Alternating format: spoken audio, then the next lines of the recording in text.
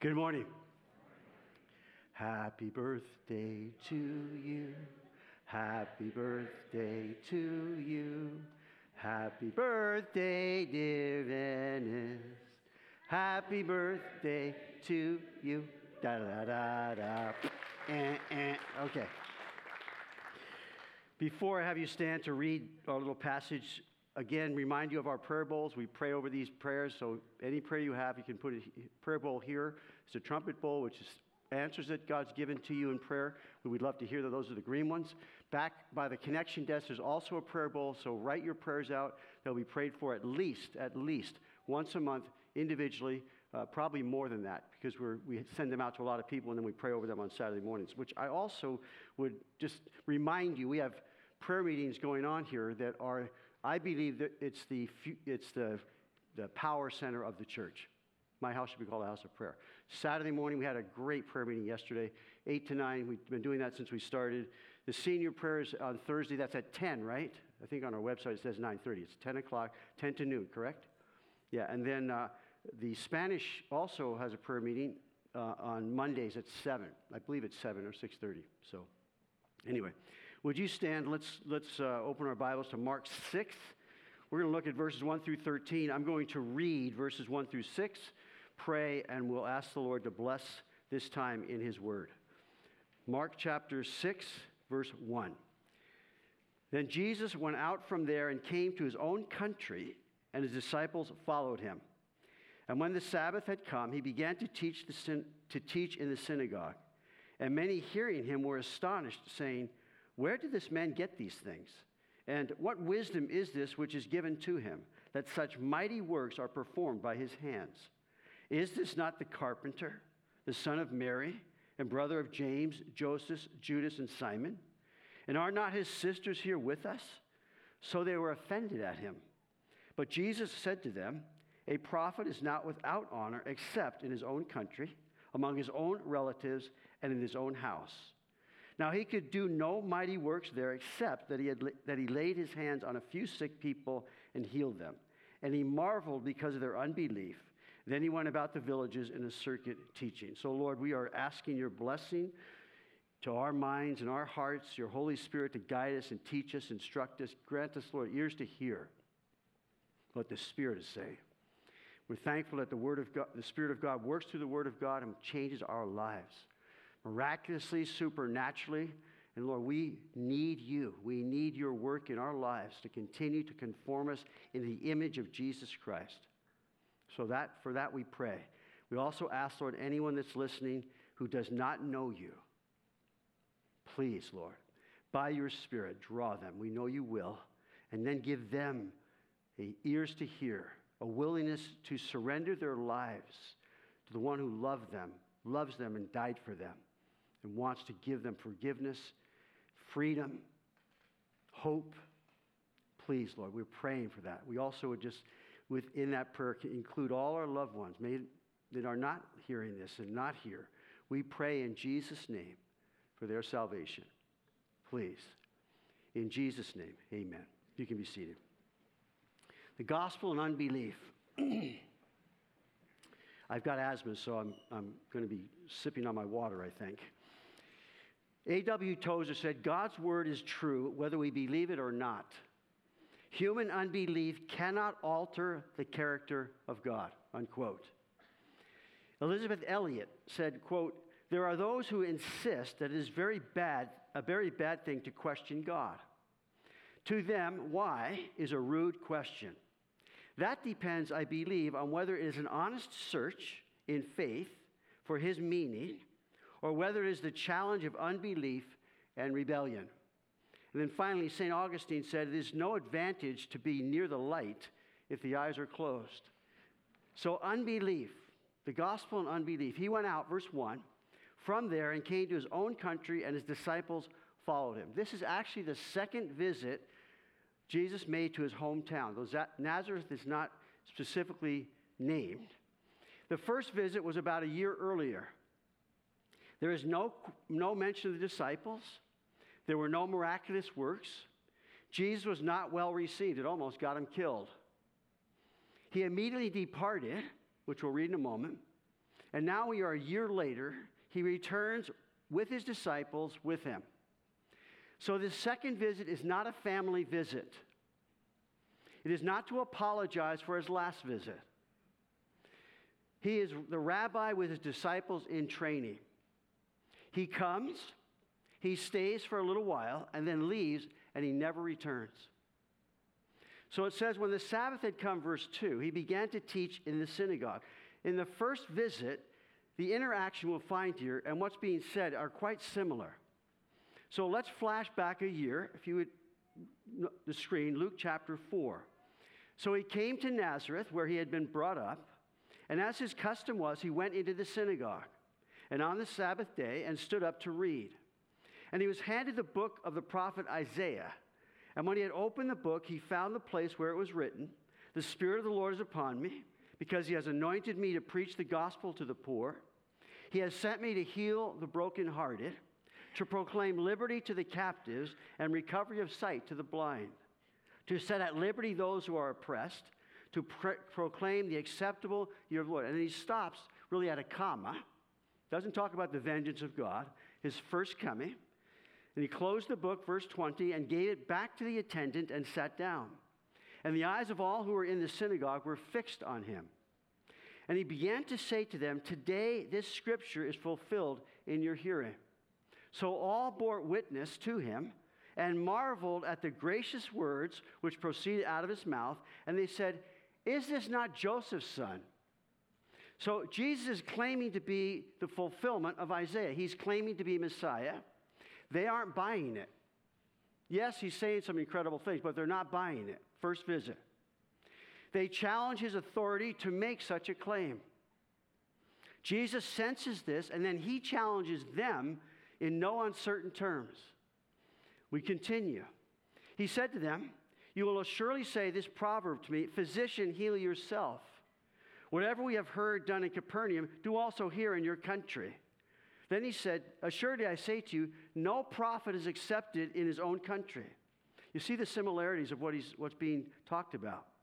"But I tell you truly, many widows were in Israel in the days of Elijah, when the heaven was shut up 3 years and 6 months, and there was a great famine throughout all the land. But to none of them was Elijah sent except to Zarephath in the region of Sidon, to a woman who was a widow, a Gentile. And many lepers were in Israel in the time of Elisha the prophet, and none of them was cleansed except Naaman the Syrian, a Gentile." So Jesus gives two examples in which God's prophets ministered miraculous acts. They were acts of grace and power to Gentiles because Israel was in unbelief. So we have this contention now in the area of unbelief. Now notice what happens, verse 28. "So all those in the synagogue, when they heard these things, were filled with wrath." Oh, gracious word, but they are mad because of what he just told them. "And rose up and thrust him out of the city, and they led him to the brow of the hill on which the city was built, that they might throw him down over the cliff." They're going to kill him. Then passing through the midst of them, he went his way. I don't know what that looked like, but it must have been pretty fascinating. They're going to throw him over. They're mad. They're ticked. The whole city's, and he just kind of walks out. "And when the Sabbath had come, he began to teach in the synagogues." So this is a year later. He was a popular teacher. So he's given place now to teach again a year later in the synagogue. But all it does is surface the same contempt in spite of the continual reports of what had been going on for a year. His teaching, his authority, his power, his miracles.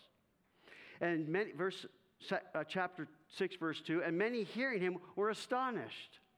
Notice, saying, "Where did this man get these things? And what wisdom is is this which is given to him, and such mighty works are performed by his hand. In other words, they're affirming that these things are true.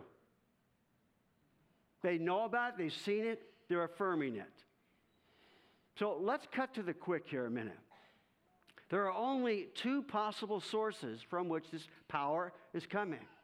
It's either from God or it's from Satan. And these religious leaders, in trying to discredit Christ, Jesus, were always saying, no, he's of Beelzebub. He's from Satan. That's what's going on in the background. They were offended at him. It means scandalized. They fell and tripped over him.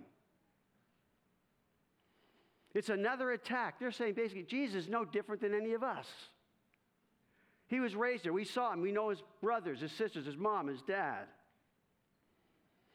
They grew up with him and his family, and the population in Nazareth was probably about 12,000 people, small town. Now, it says here, the son of Mary, the brother of James, Joseph, Judas, and Simon. This clearly mitigates against the perpetual virginity of Mary. She had other children. Sorry, Catholic Church. The brother of James, probably the oldest after Jesus was born, became a pillar in the church. Judas is the author of the book of Jude. We don't know anything about Joseph and Simon, but we do know what happened to his family. In Acts chapter 1 and verse 14, these all continued with, this is waiting for the Holy Spirit, waiting for that, what Jesus told them to. These all continued with one accord in prayer and supper. Jesus risen is ascended. They saw that. They're waiting in the upper room with the women and Mary, the mother of Jesus, and with his brothers. So there was something that happened, this at least in part, with his family. Verse 4, but Jesus said to them, a prophet is not without honor except in his own country, among his own relatives, and in his own house. Familiarity breeds contempt. We've heard that many times. J. Vernon McGee said this, an expert is an ordinary fellow, but he's from another town. You see, unbelief nurtures suspicion. Unbelief nurtures cynicism. And if not dealt with, it leads to making conclusions that are not true. That have not been willing to take in all the evidence. In John 1:1 it says, he came to his own did not receive him. The son of Mary is probably a derogatory term for being an illegitimate child. Not his father, not Joe, but Mary. Now, it's possible Joseph was dead at this point. So Jesus sought to make the religious hypocrites take a hard look at what was the root of their unbelief. He was not going to let this go, and he doesn't let it go. So these hypocrites need to take a hard look at what Jesus said about the root of their unbelief. And so we find it's in the same context of this derogatory term that he's illegitimate. So in John chapter 8, I know that you are Abraham's descendants, Jesus said, but you seek to kill me because my word has no place in you. There we go. I speak what I have seen with my father, and you do what you have seen with your father. Now notice. Then he answered and said, then they answered and said to him, Abraham is our father. Jesus said to them, if you were Abraham's children, you would do the works of Abraham. But now you seek to kill me, a man who has told you the truth, which I heard from God. Abraham did not do this. You do the deeds of your father. I mean, this is pretty direct. They said to him, we were not born of fornication. There it is, the dig. We have one Father, God. Now notice, Jesus said to him, if God were your Father, you would love me. For I proceed forth and came from God, nor have I come of myself, but he sent me. Pretty profound statements. Why do you not understand my speech? Because you are not able to listen to my word. You are of your father, the devil. The desires of your father you want to do. He was a murderer from the beginning and does not stand in the truth because there is no truth in him. When he speaks a lie, he speaks from his own resources, for he is a liar and the father. I mean, these are pretty drastic statements that he's saying. You need to think about your unbelief. What's the problem here? You won't receive the truth. You won't look at the evidence. You don't want to live by that. He goes on to say, but because I tell you the truth, here it is, you do not believe. You do not believe me. Which of you convicts me of sin? Wow. We can't ask that question. Jesus could. And if I tell the truth, why do you not believe me? He who is of God hears God's word. Therefore, you do not hear because you are not of God. Wow. Unbelief. They would not believe in spite of the truth. Verse 5, Mark chapter 6. Now he could do no mighty works there except that he laid his hands on a few sick people and healed them. So there were a few people that were sincere, seeking that, and Jesus did minister to them. That word mighty means dunamis. It's supernatural. It's like dynamite. Supernatural power displayed in miracles. He did what he could, but not what he would have. From Expositor's Bible Commentary, quote, verse 5 opens up with one of the boldest statements in the gospel, since it mentions something that Jesus could not do. It was not, of course, that he did not have the power to do more miracles than he did at Nazareth. The inability was related to the moral situation.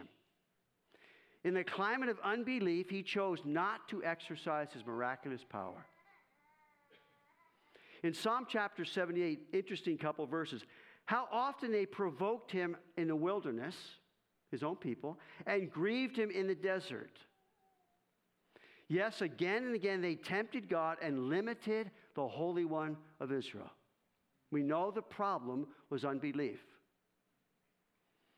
The only limitation to omnipotence is unbelief. J. Vernon McGee. Friend, unbelief shuts off omnipotence. Unbelief insulates and isolates the power of God. It still does today. Always has, always will. But listen, faith always finds that Jesus is so much more. He's beyond what we even are believing now. Jesus is so much more, and faith finds that.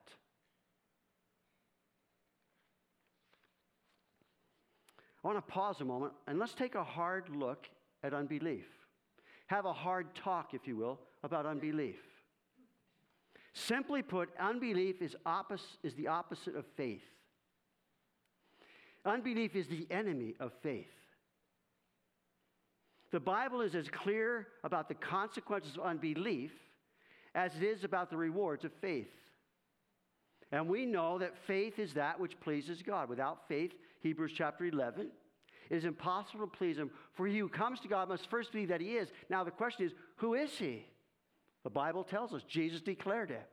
Must first believe that he is, and that he's a rewarder of those who diligently seek him. God's not trying to hide out. He's not trying to sort of ruin our party.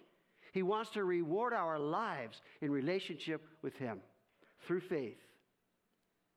Faith rests in the present, content in God's love to keep us, to guide us, and to transform our lives. Faith not only rests in the present, it relinquishes the past. This is glorious. Confident that God works all things together for good. Would you say amen? We relinquish the past. The old things are passed away.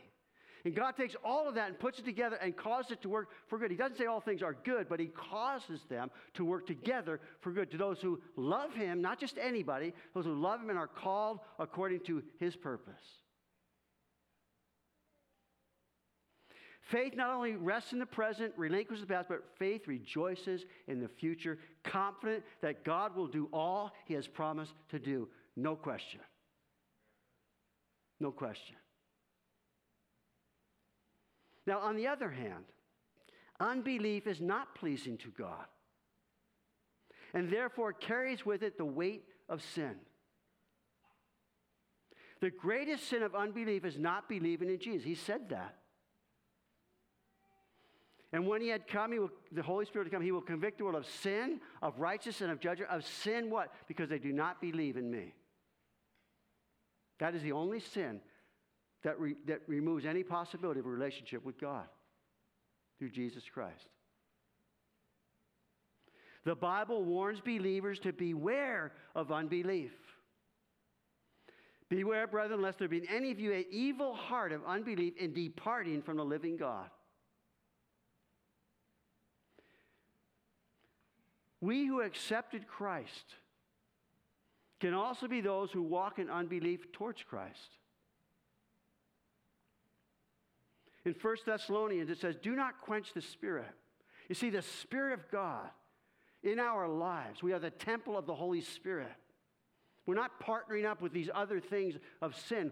We're in relationship with God, a very intimate relationship. And so in Thessalonians, do not quench the Spirit. In Ephesians, and do not grieve the Holy Spirit of God, by whom we were sealed for the day of redemption. Let all bitterness, wrath, anger, clamoring, evil speaking be put away from you with all malice. He just goes into a list of things that are contrary to a belief in God and a relationship with God. So unbelief is not pleasing to God. John Stott said, unbelief is not a misfortune to be pitied. It is a sin to be deplored. Its sinfulness lies in the fact that it contradicts the word of the one true God and thus attributes falsehood to him, unquote. We're having a hard talk here. You up for it? Unbelief is an enemy of faith. Unbelief is the opposite of faith. Now, there are two Greek words translated unbelief that come from the same root word. Very interesting. Very telling. Translated unbelief can either mean distrust or disobedience. Let me say it again. Distrust or disobedience. When we talk about unbelief, these two go hand in hand. There's an inward attitude that results in an outward action. There's that distrust that leads to disobedience. Now, we are given the children of Israel as our example, the book of Hebrews. So we see they could not enter in because of unbelief, distrust. Hebrews 4:6, since therefore remains that some must enter, and those to whom was first preached did not enter because of disobedience, unbelief. Distrust leads to disobedience. Obedience is an act of faith. Disobedience is a result of unbelief. So, do I trust God to obey God? To take the things that He's given to me and do them. James said, do not be hearers only, but be doers of the word. So, this thing called unbelief, the Lord has an answer for us, and I hope to give you a couple things at the end to encourage each and every one of us. Because there are those honest doubts. There are those things about which we're wrestling, and I get that, you get that, we know that. And he marveled because of their unbelief. Then he went about the villages in a circuit teaching. So he marveled at that. He's wondering, wow. And in this whole thing, unbelief is so unreasonable that even the Son of God was surprised by it, if you will. He marveled at it. The only other time he marveled was at the faith of the centurion. He marveled at his faith, who believed Jesus didn't even have to go to take care of his servant. He could just say the word and he'd be healed. And Jesus marveled at that. So only two times, one about unbelief and one about a faith in his authority. He marveled because of their unbelief. They had heard and seen and known a whole boatload of indisputable evidence. And yet they would not believe. He marveled because of their unbelief. He marveled not at the fact, but at the nature of it. So unreasonable, it makes no sense. And you know, when we stop to think, it's exactly that. When we sang that song, great is thy faithfulness. He is faithful. He's been faithful every moment of every millisecond of our lives. He is faithful. And so, because what happened of this thing called sin, it taints and sometimes tortures us in really trusting God to obey God. How and why does this happen? I love this quote. It just says it so well. Quote, in all unbelief, there are two things: a good opinion of oneself and a bad opinion of God, unquote. It's as though I know better. I got it figured out. I don't, in a sense, need God. So they nurtured their suspicions, their cynicisms, and determined the conclusion. Because of their unbelief, they rejected the truth about Jesus. They were unwilling to acknowledge the superiority of Jesus. I love to acknowledge the superiority of Jesus. That's faith. Because of their unbelief, they envied and hated him. They were unwilling to acknowledge the meekness of Jesus. We looked at that last week, the humility, the meekness of Jesus. Because of their unbelief, they prided themselves in having no need for him.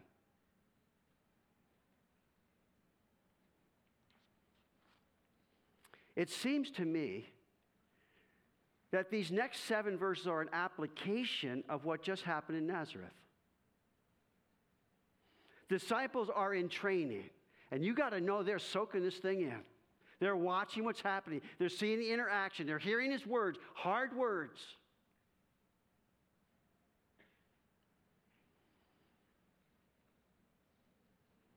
Then he went out, verse 1, came to his own country, and his disciples followed him.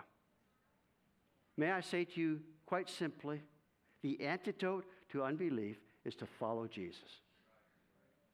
It's not complicated. It's to keep him in focus, the author and finisher of our faith. God's supreme claim is to be trusted, to command only what is right. Faith. Let me say that again. God's supreme claim is to be trusted, to command only what is right. And then also to promise only what is true. Powerful. Faith always finds that Jesus is so much more. Follow him. Trust him. Obey him. He is so much more. The longer that we walk with him, the more and more we understand how incredible it is that the Son of God would die on a cross, that I might have a relationship with him and trust him and obey him. It's called discipleship. It's called faith. Follow Jesus. It says he called the 12 to himself. Let me give you 4 applications. Number 1, follow closely. Stay close to Jesus.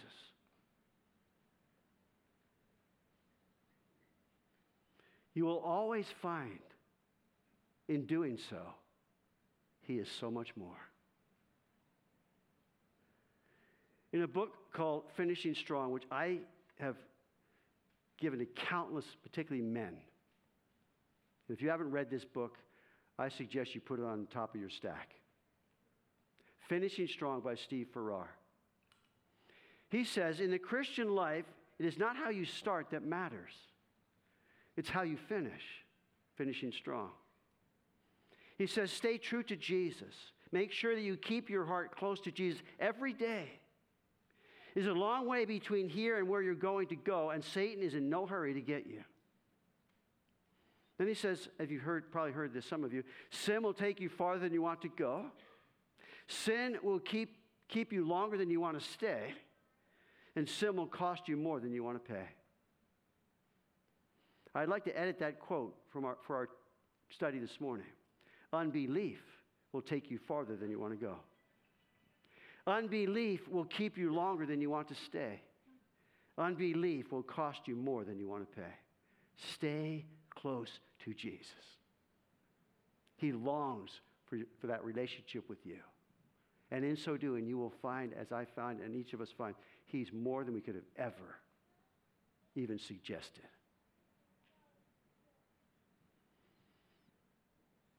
Mark verse 7, and began to send them out 2 by 2, gave them power over unclean spirits. He commanded them to take nothing for the journey except a staff, no bag, no bread, no copper in their money belts, but to wear sandals and not to put on two tunics. Secondly, travel lightly. Travel lightly. Obey and trust that Jesus is able to take care of you. I mean, we're talking here bare bones. Jesus is telling them they're to take only what's on their backs. No bread, no traveler's bag, and no bucks. No money. And go.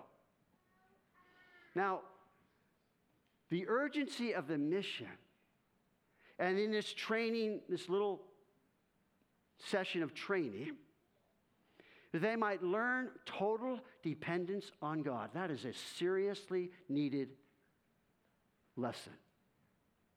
That God will take care of you. He will meet your needs. This is a short-term mission trip. There's going to be longer ones where He says, take these things. Not this time. Verse 10, and He said to them, in whatever place you enter a house, stay there till you depart from that place.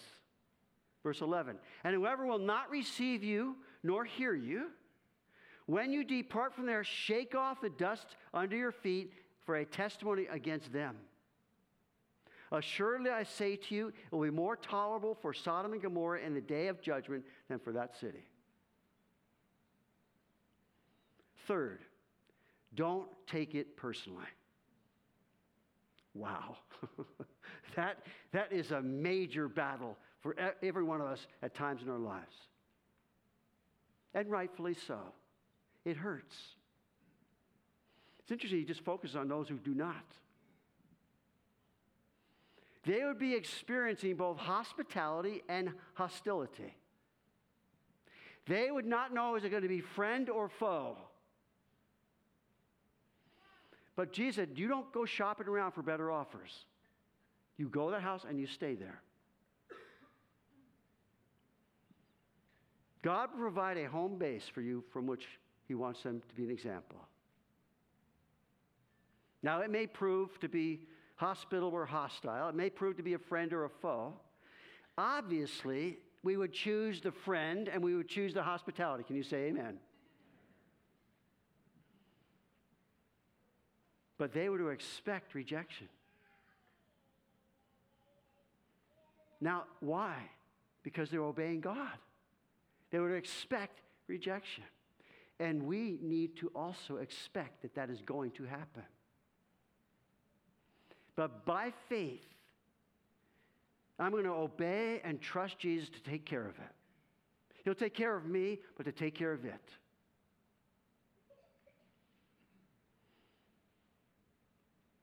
Now, it's exactly what they just witnessed with Jesus.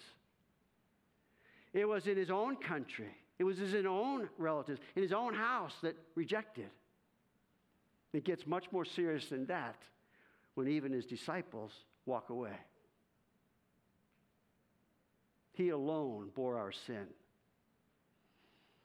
Thomas Kempis wrote, quote, "It is good that we at times endure opposition, and that we are evilly and untruly judged when our actions and intentions are good.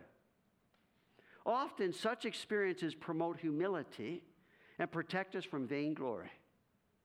I say to the Lord, is there another way? For then we see God's work in the heart. In the heart. Verse 12, so they went out and preached that people should repent. And they cast out many demons and anointed with oil many who were sick and healed them. So preach accountability. Preach accountability to myself and also to others. Every person will give account to God. Preach, obey, and trust that Jesus came to save sinners. Disciples preached the message that people should repent. The message was followed by signs and wonders. That people should repent is not a message that people want to hear. In fact, such a message is now violently attacked by our everyone doing what is right in their own eyes culture. And tragically, such a message is now intentionally absent in the turn from the truth unto fables church. Brothers and sisters, repentance is the wholeness offered to us at the throne of grace by Jesus himself and what he accomplished on the cross. It's the door to faith.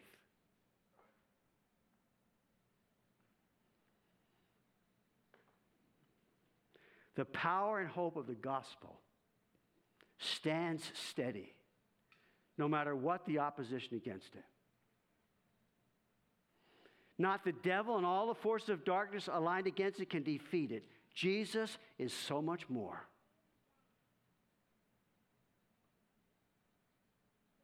We must believe this.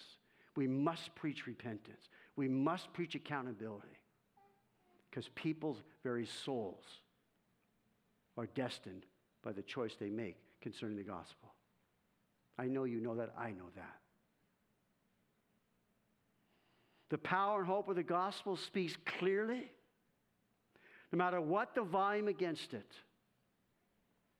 Not the devil and all the force of darkness blasting their confusions and lies and insanities against it can silence it.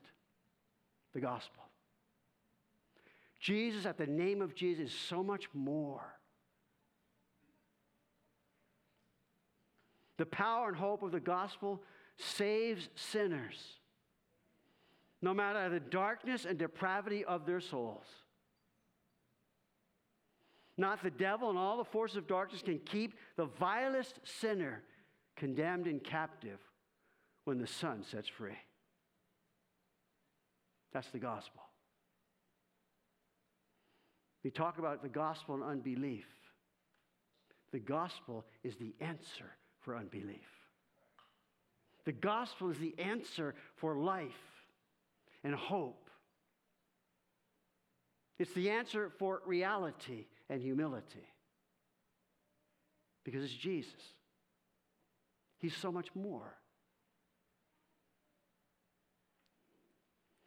That people should repent is the message of the gospel that people must hear. And I say to you, when we're preaching the gospel, our faith is fortified and our unbelief taken care of. Simple. I'm not offering any of my own sort of musings. I'm saying, here's the gospel. And I know it's the power of God unto salvation. Do you believe this? Do we believe these things about the gospel? It's the answer to all unbelief, starting with a relationship with Jesus. So John Calvin wrote, quote, "Since no man is excluded from calling upon God, the gate of salvation is open to all. There is nothing else to hinder from entering but unbelief," unquote. The gospel. And finally, Alexander McLaren said, quote, "Grieve not the Christ of God who redeems us. And remember that we grieve him most when we will not let him pour his love upon us, but we turn a sullen, unresponsive unbelief towards his pleading grace," unquote. It's the gospel. Can I have the worship team come out? Here's the passage we leave.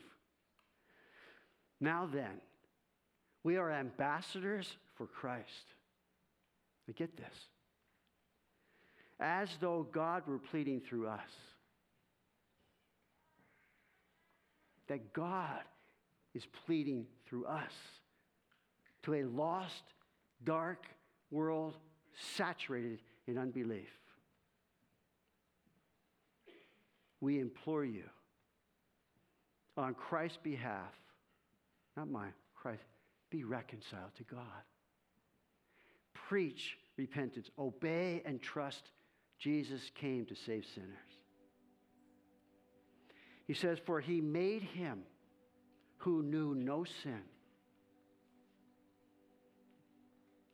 to be sin for us. It's the cross. That's where this whole unbelief was tackled and taken out. We enter into that through faith in Christ. And now what we have experienced, what we know, that Jesus is so much more. Savior of the world, for that we might become the righteousness of God in him. Amen. Would you stand? Let's worship, and then I'll come up. We'll close in prayer.